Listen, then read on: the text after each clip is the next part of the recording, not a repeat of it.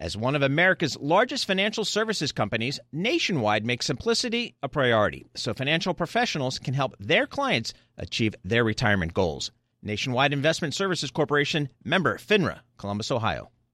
Collaborate for a greener future at the Bloomberg Green Festival, a groundbreaking celebration of the thinkers, doers, and innovators leading the way. From design and culture to technology, science, and entertainment. Hear from inspirational speakers and immerse yourself in climate solutions. July 10th through 13th in Seattle. Title sponsor, Amazon. Official airline, Alaska Airlines. Get 20% off using promo code Radio20 at BloombergLive.com/Green Festival.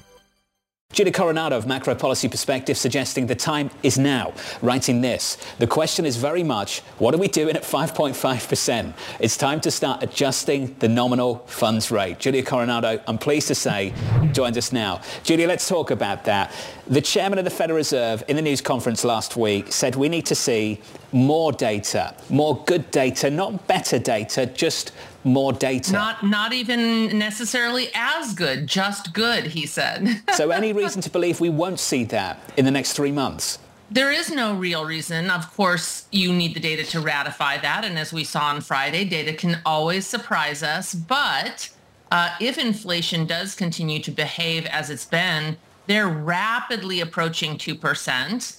And so I think what we're hearing from the Fed is that the committee is a little just struggling to catch up to how quickly the data have moved and what to make of that. It certainly defies all of our macro models for inflation to come down so rapidly with the labor market so healthy.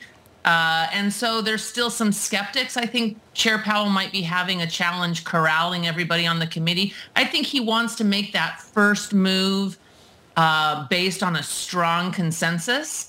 And I think he's just having a little bit of committee management challenges, which is why he, in a very data undependent way, took March off the table. So we're in May because we think the data will continue to tell the story. Julia, Lisa said it immediately after that Fed meeting. During that news conference, I think Lisa said to us around the table, it's like herding cats. Julia, you noticed the same thing. What was it about the statement and the news conference that stood out to you that gave you the impression that maybe things are really fragmented, divided on the committee at the moment?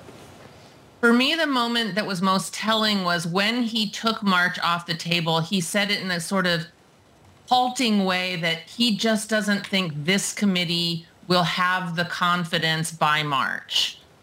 He thinks it's unlikely, I think was the term. But it was a reference not to his view, but to sort of the collective confidence, which suggests that there were some people that were just digging their heels in still, that just deeply skeptical of what they've seen or that it's likelihood of continuing.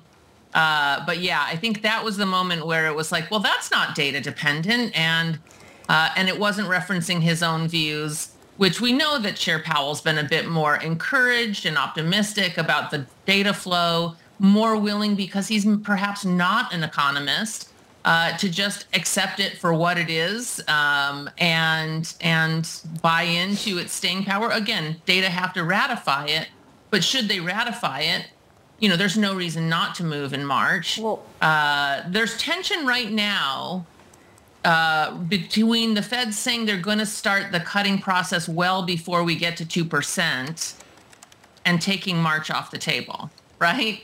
Because we are getting very close to 2%. And by March, with a couple more months, we could be quite close.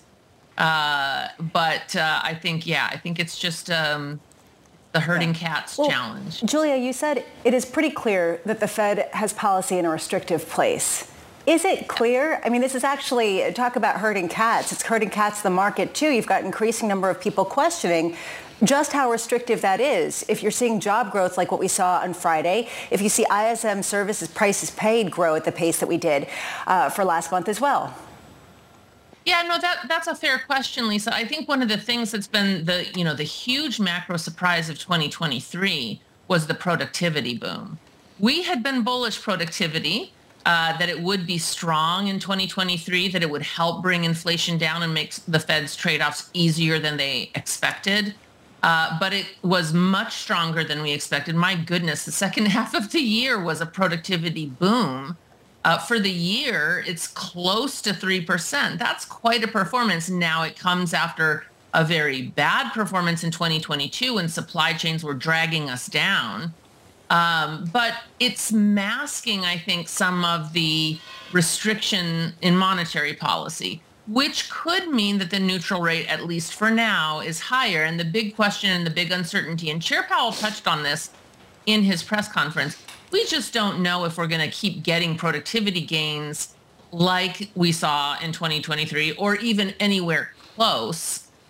If we do, if we are not just in a productivity sort of post-pandemic dividend, but a stronger trend, then the neutral rate could be higher. Yeah.